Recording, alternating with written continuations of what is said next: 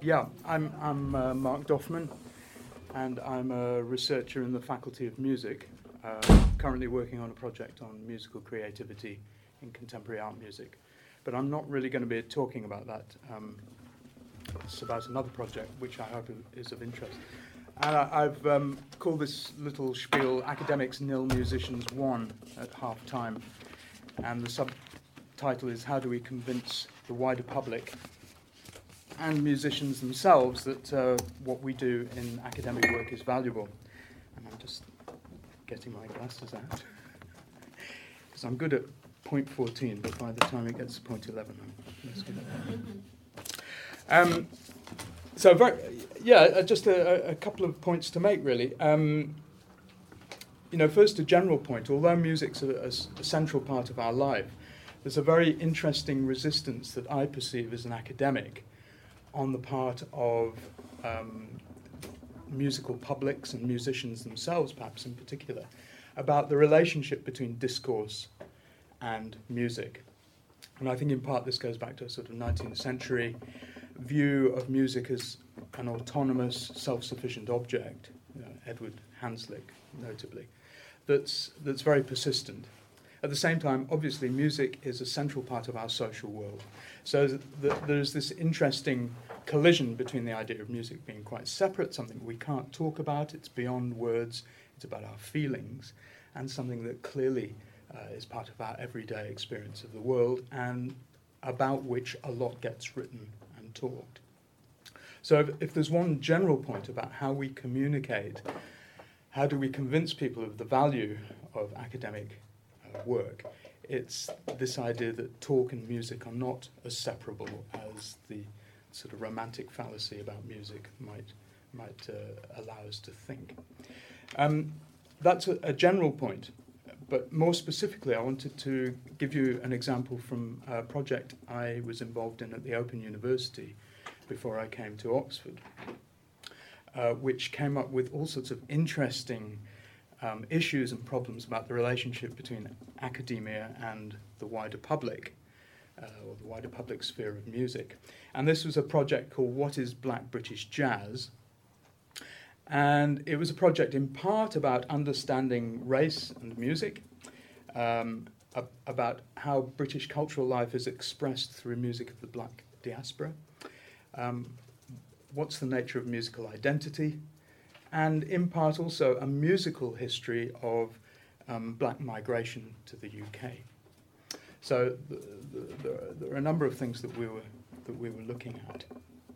And what was interesting for us as the researchers was the mix of approval and opprobrium that we received from different parts of the public sphere.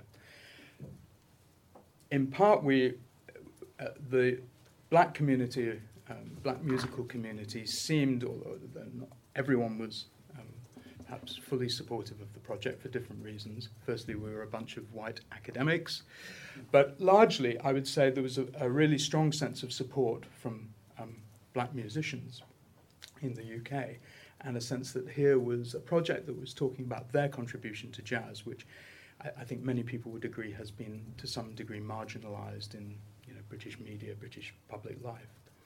On the other hand, there was a fair degree of antipathy towards the project. And I'm just going to read you an article very quickly from the Daily Telegraph, which came out a year into the project, and is as follows. The Arts and Humanities Research Council has awarded £495,643 to a 2.5-year Open University project examining the roots of black jazz in the UK and its impact on British culture.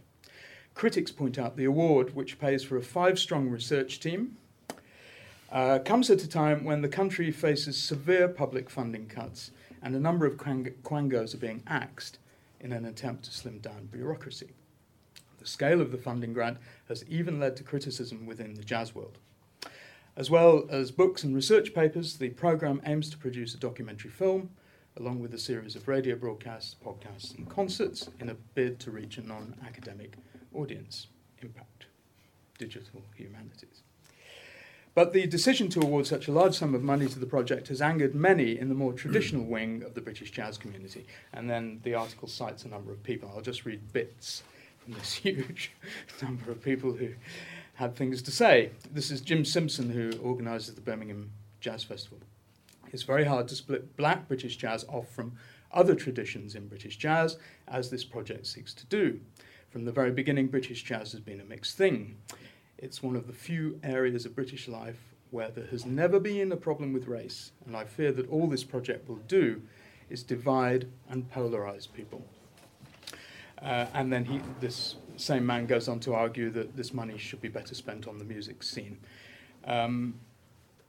And his view is backed by a musician, not just a jazz promoter, but a musician, quite a famous musician called Digby Fairweather, who said, "I'm afraid this project will be confined to an academic backwater and won't do anything to widen the appeal of jazz. It would be far more useful if this kind of money was spent funding a national jazz radio station or the National Youth Jazz Orchestra, which is a wonderful university for young musicians. Alternatively, it could be spent on teaching jazz in schools and colleges." And finally, they wheel in the right-wing public policy think tank, Politeia, director of that. "There are more urgent priorities for the public purse. Besides, there's a good principle that all public funds should be dispensed on a colour-blind basis." Now, I think that's a very interesting comment, but not time to go into that. "Indeed, that's now recognised to be in the interests of the communities themselves." So, in answer to my question, how do we convince the public of the value of our academic work on music? I think if there is an answer to this, it's in part we do, and in part we shouldn't try to, for various reasons. I think the first thing is, as we learn to our cost, reporting, communicating what you're about to do, about the nature of a project, connecting with the wider world, you have to be very clear what you say in press releases and telling people what you're about. And the headline figure of £500,000 for the project, although actually in academic terms this is quite a modest sum, and we weren't jetting off all over the world to do work, it was wisely spent, I feel. Nevertheless, this was just a red rag to a bull to the media, Daily Telegraph, and also jazz musicians who, understandably, and I work in the jazz area as a performer myself, understandably feel rather marginalised already because gigs are hard to find and they're badly funded. And here's a bunch of academics getting £500,000 to study an area of British jazz, and that's the work contributed by black people. So I think there was a way in which we could have been slightly more careful about impact in that sense. But I would argue that apart from that sort of quite pragmatic view of presenting your work and being careful about how it comes over, I think we have to distinguish that from a much more positive negative impact, if you like. And I think this is the central part of academic work, and that is to challenge and provoke people to rail against what you're talking about. And that's a very important part was a very important part of this project. I mean, we didn't set out deliberately to provoke some of the community of white musicians, but it's an important aspect of the project that we didn't kowtow often to a highly instrumental view of what music should be about, or more importantly, that everyone is happy in the jazz world, so something like that. We were making a critical assessment of the part that black British musicians have played to jazz in the UK. And, the negative reaction on the part of some white players could be seen as an incredibly valuable part of the study at its sort of largest boundary, this relationship between what people feel should be talked about and what we felt we should talk about. I mean, am I okay for time? You need to. Okay.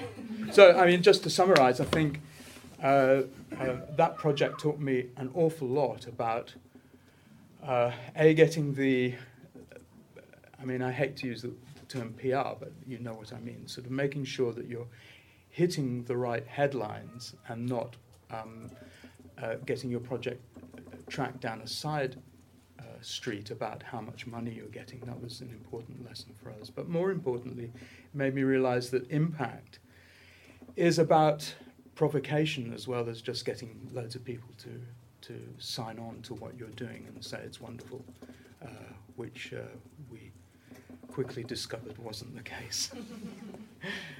Right, I think I'm finished. Thank you. Okay, here I have